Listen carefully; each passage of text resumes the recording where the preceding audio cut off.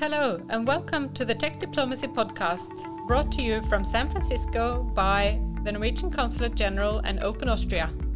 I'm Gry Rabe Henriksen, Consul General of Norway. Technology has always played a role in human life, yet over the past decade we have seen this role explode to a degree we can barely comprehend. As tech companies grow in scale, reach and wealth, governments have begun focusing efforts on bringing these new players into the diplomatic discussion. In this podcast, we invite diplomats, researchers, civil society and tech companies to talk about anything and everything at the intersection between new and emerging technologies, regulations and its implications. Join us as we explore tech diplomacy. Hi everyone, welcome to this episode of the Tech Diplomacy Podcast. I'm Cecilie Hørslet and I'm the advisor at the Norwegian Consulate in San Francisco. I'm your host today, together with the Norwegian Consul General Gry Rabe Henriksen. Our guest today is Alexis Wichowski, author and professor at Columbia University. Welcome, what an honor to have you here. Thank you, I'm thrilled to be speaking with you today. Yeah, welcome Alexis, and I'm so happy and honored that you would join us in this podcast. You have an impressive background, working and writing on technology, government and power. You hold a PhD in information science from the State University of New York, Albany, and a bachelor in Chinese from Connecticut College. Following almost 2 decades in public service, you now work as professor for professional practice in applied technologies at Columbia University, and you're writing a follow-up book to The Information Trade, which we will talk about in a minute. But before we get into today's topic, can you tell us a bit about your journey and how you ended up focusing on technology and the significance of the rise of tech giants? Absolutely, and thank you so much for having me on the podcast. It's a real treat.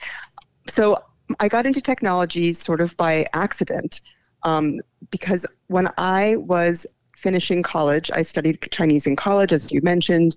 I then got a Fulbright scholarship to live in China for a year, and this was in the late 90s, mid-90s, pre-advanced technology China. And I was just learning the language. And when I got back to the United States, technology had developed tremendously in my year abroad. The internet had emerged, email had emerged, and I felt like I had a lot of catching up to do. And as I was trying to catch up, I realized, this is just like another language and another culture and almost like another country. There's a different way of behaving using these platforms like email and instant messaging. And from there, I was sort of hooked. In your book, you reflect upon the big tech companies and you write, "These companies have formidable influence over the way our world works on individual, societal, and geopolitical levels. These tech companies are unlike anything we've ever encountered before." And then you introduce the term net states. Please explain for us what is net states. Absolutely. So one of the things that I realized as I was studying the rise of technology and working at the United States Department of State at the United Nations is that this concept of a country, or what we in diplomacy sometimes call it nation states, it's not necessarily something that's been around forever, and it doesn't mean that it's a permanent fixed number of them in the world. About 120 years ago, there were maybe 70 or 80 countries in the world, and now there are over 200. And this changes over time. So I realized that one of the things that makes a new country come into existence is generally because power has shifted. Some group of people who didn't have power before suddenly do. And that's when new countries are generally recognized. And often it happens because of a war, but not necessarily always. So I was thinking, well, who has power now in our world? And it's really in terms of influence and reach and the number of people who are connected to these entities. It's not necessarily countries or nation states, but it's the tech giants. So I introduced this concept called net states to make this kind of argument among the people in who focus on the things like who has power around the globe, to suggest that it's not necessarily just the people who have land, but the people who have massive economies. The major tech giants there's several of them that have, are $1 trillion valued companies, and for the first time in the history of the world. So there's a lot of shifting power over these very recent years that's not necessarily between countries, but between countries and these tech giants that have really touched the lives of so many people on Earth.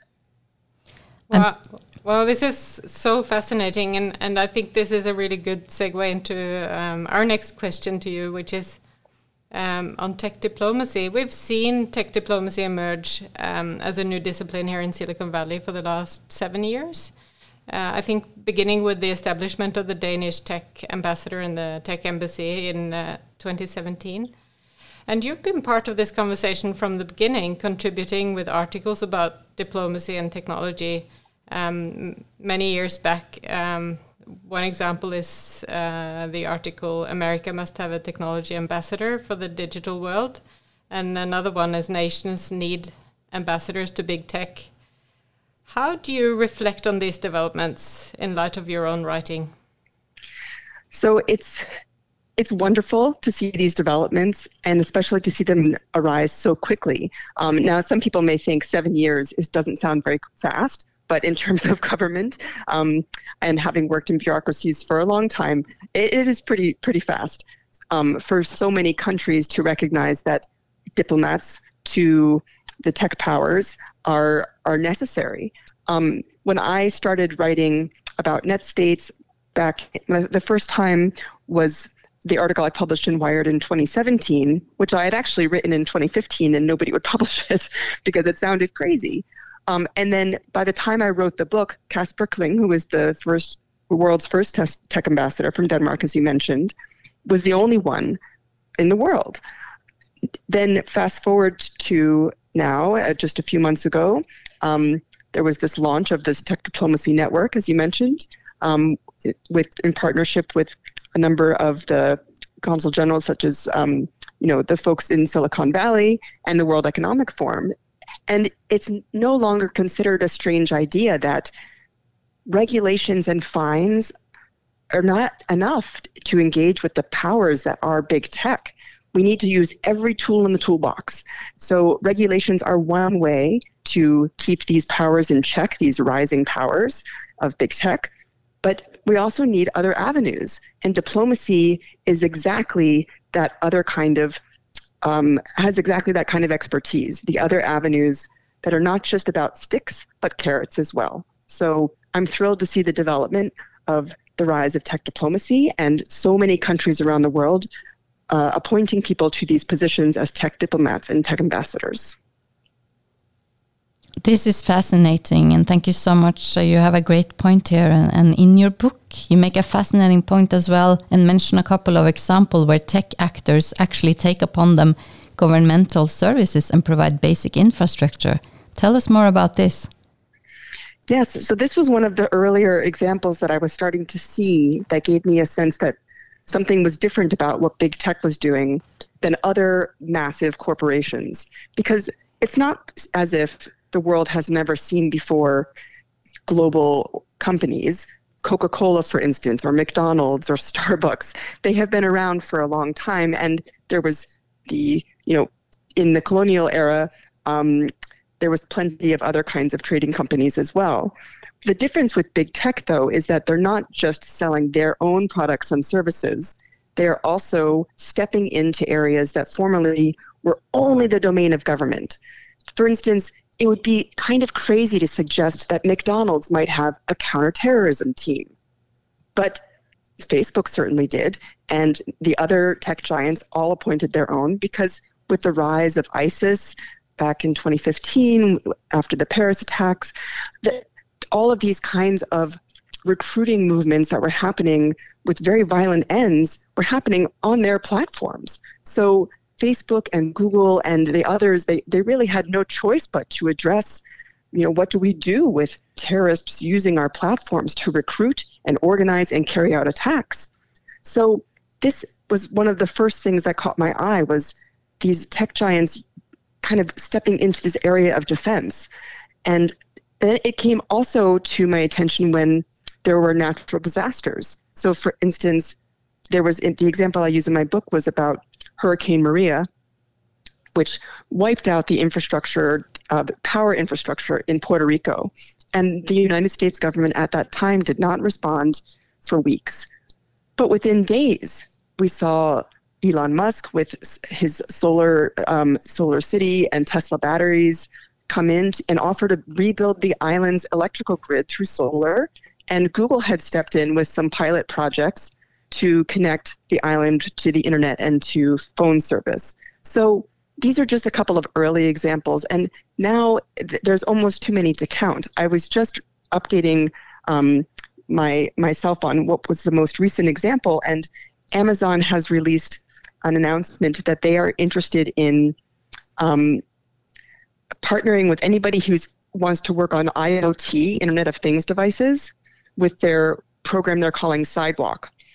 This means that anybody that has an Amazon device, whether it's a Ring doorbell or an Alexa in their home, or uses Amazon products in other ways, Amazon itself can share that kind of connectivity between those devices in this very low bandwidth kind of way, not enough to support internet usage like you and I would need for work, but plenty to support the Internet of Things network. This was just announced 3 days ago, and according to their press release, they have 90% of the United States covered through their connected devices. So very quietly, tech giants are moving away from just products and services that we know about, like shopping on Amazon or using an iPhone, for instance, to the infrastructure of connectivity itself.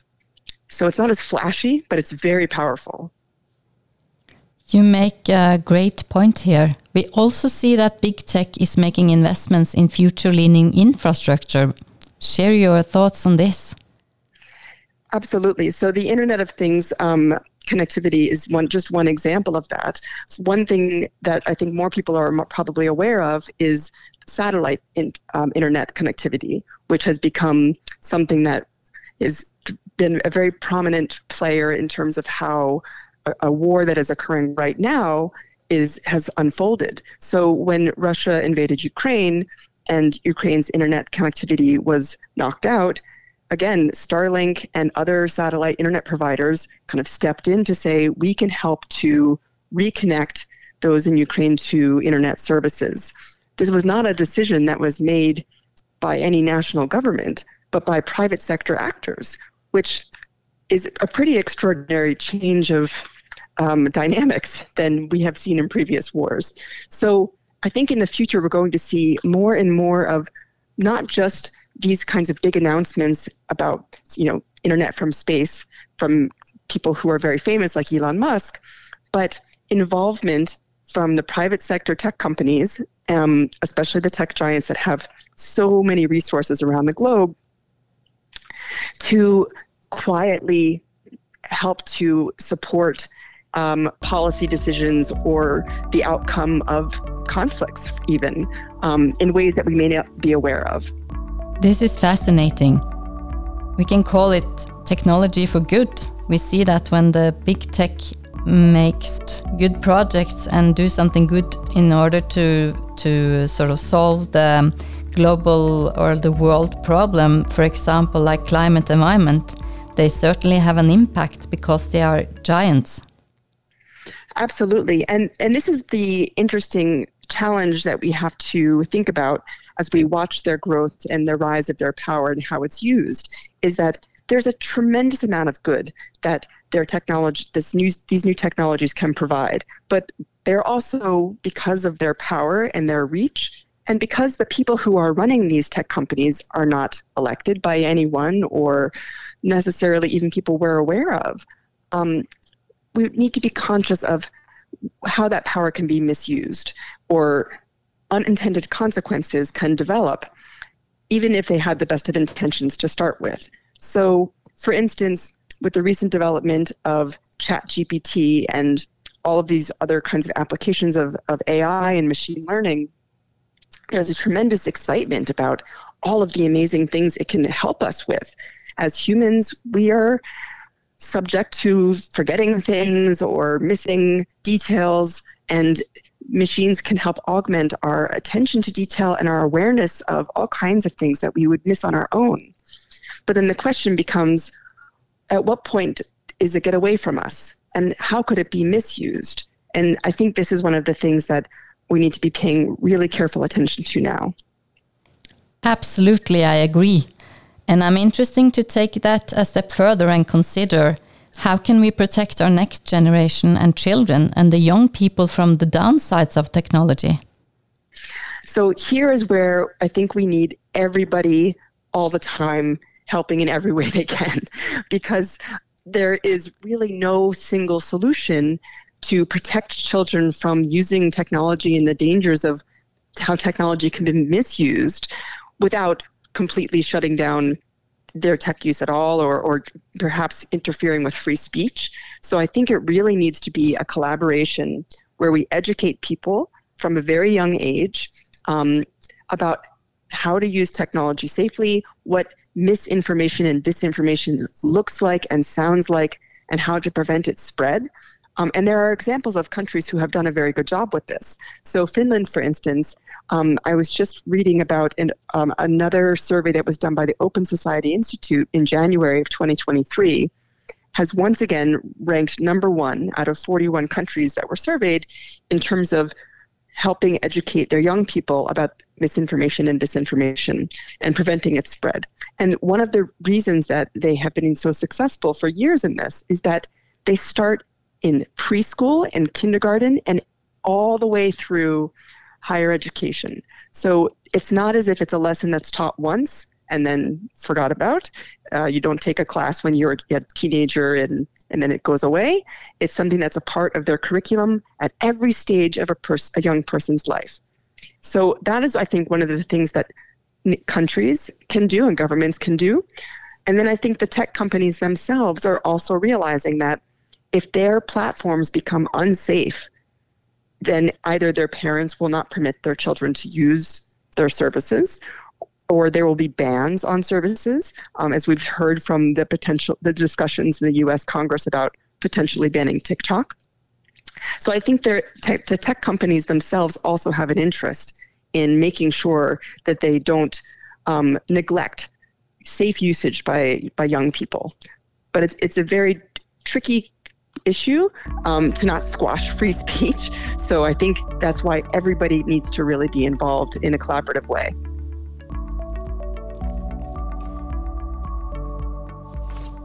San Francisco is the epicenter of the tech world. The other day when I was going for a walk in the Bay Area, I saw a boat on the fjord and suddenly it took off in the air, and I realized it was a wingfoil boat. I never seen anything like that before. I also heard they use VR goggles in the hospital here. It means that you can go for a hike in Himalayas while sitting home in your sofa. And I also went to the headquarters of one of the big tech companies the other day, and it was warm toilet seats on the toilet. How cool is that? It's pretty great. So what is the next big thing in technology, you think? VR and warm toilet seats. I also think that there's two kinds of new technology developments.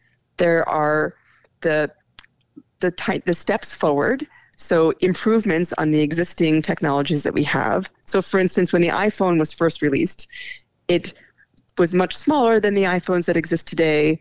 It didn't have the capability to have streaming video, for instance, and all that has changed. So there's been a lot of those improvements. That's one kind of improvement we'll see. Things that exist will get better, faster, easier to use. But then there are also these paradigm shift technologies, such as the internet itself, such as the iPhone, which made it possible to basically put a supercomputer in your pocket, and it was all yours. Before that, we shared computers with our families and our roommates.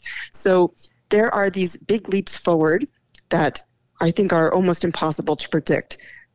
But these are the ones that I think we're starting to realize we need to do a better job at trying to predict. And I think ChatGPT and the rise of artificial intelligence is probably among those big paradigm shifts that has people, I think, rather nervous because it represents a massive change in life and society. And a lot of people are still getting used to the changes from the internet, from the smartphone. And then there's a lot of the world that's still not even connected to either of these things. So I think what's next is thinking very carefully about what we unleash onto the world in terms of technology and making sure that from the very beginning of the design phase, we're thinking not just about what we want it to do, but what could go wrong, how it might be misused, what are the unintended consequences and the second order impacts. That's the kind of thinking we need from the get-go. So we need to be creating technology that is not just making us faster or more efficient, but more humane and more compassionate and more connected, not just in the literal sense, but with each other. And I think that is an understanding that we are starting to see rise with this kind of open call to pause on the development of AI technologies like ChatGPT. It's very fast, it's too much, and we can't even really wrap our arms around the existing technologies that have created so much polarization and misery. So I think what we're going to see moving forward is not just coders and engineers and programmers getting involved in the design of new products, but policymakers and philosophers and ethicists and all kinds of people who maybe would never have thought before that they had something to contribute to the development of new tech. But now we see are absolutely essential to make sure that we don't create things that end up destroying us. Bill Gates was recently in Oslo in Norway, and he says that AI is the biggest thing in this decade. It is our future, our new internet. However, there are also downsides to the new technology. And last week we saw that close to 2,000 people signed a letter and called upon a pause of the AI development. I'm curious to hear your thoughts on that. I think that I'm not surprised that people such as Bill Gates are proclaiming this is the next step forward in this kind of paradigm shift of technology, because it seems very obvious that it is along one of the things we need to watch for. In terms of the letter that called for a pause on its development, I am on the one hand glad to see that it happened, because a lot of the people that are who have signed that letter, they're serious thinkers, they're serious developers and researchers. It is not just a marketing stunt. I think it's a very serious, thoughtful group of people who have put their name on that letter. My concern is that it might be past the point where it's going to make much of a difference. I think that there have been a lot of people calling for a slowing down of the process of developing AI over many years.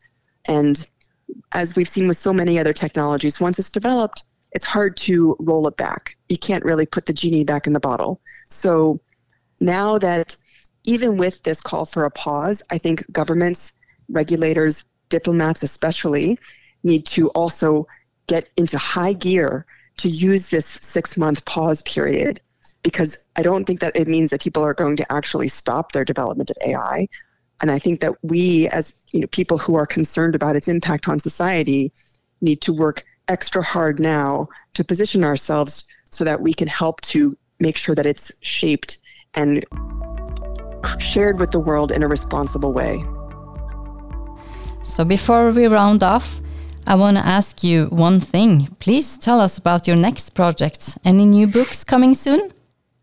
So I think I've hinted at it a bit as we've talked over the last 20 minutes or so, which is that I'm very focused not just on the power of the tech giants that we already can see, but the powers that are maybe behind the scenes and that we are not necessarily as aware of.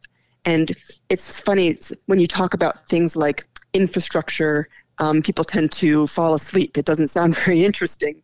Certainly not as interesting as VR or drones, for instance. But when you think about the connectivity that makes this phone call possible, that makes this podcast possible, that makes all of our connectivity possible. It relies on infrastructure that someone owns. Nowadays, more and more of that infrastructure, from the undersea cables that are being bought up by big tech to these Internet of Things networks of the low bandwidth network that I referenced earlier that Amazon is just unveiled. Those are going to be these, I think, new routes of power, these new networks of power. They're not visible. They're not something we're paying attention to in our day-to-day lives. But if some private entity has control over an entire nation or an entire series of nations, the whole region of nations, connectivity to each other, then they have a tremendous amount of control over people's daily lives, all the way up to a nation's ability to defend itself. So I think those are going to be some of the things we need to watch. And then in terms of what we can see, to have people become more aware of, again, these questions about what are we developing the technologies for? It's not enough just to do it because we can. We need to think about what must we do and what really must we not? Where do we draw a line to say this is not good for us as human beings, as societies, and as a people on Earth? So I think that these questions of both the hidden networks of power and then also the way that we can get everybody who uses technology to think more carefully about what we create that has so much power, both of those things need to be simultaneously on all of our minds. So it's a small book, a small project, but I'm very excited to continue to work on it and to share it with you all when it's finished. Wow, well, that's maybe a small book, but it's a big topic. So we're looking forward to reading that, Alexis. Thank you so much, and thank you so much for inviting me to speak with you today. Thank you so much for joining us today to talk about how big tech transform our world.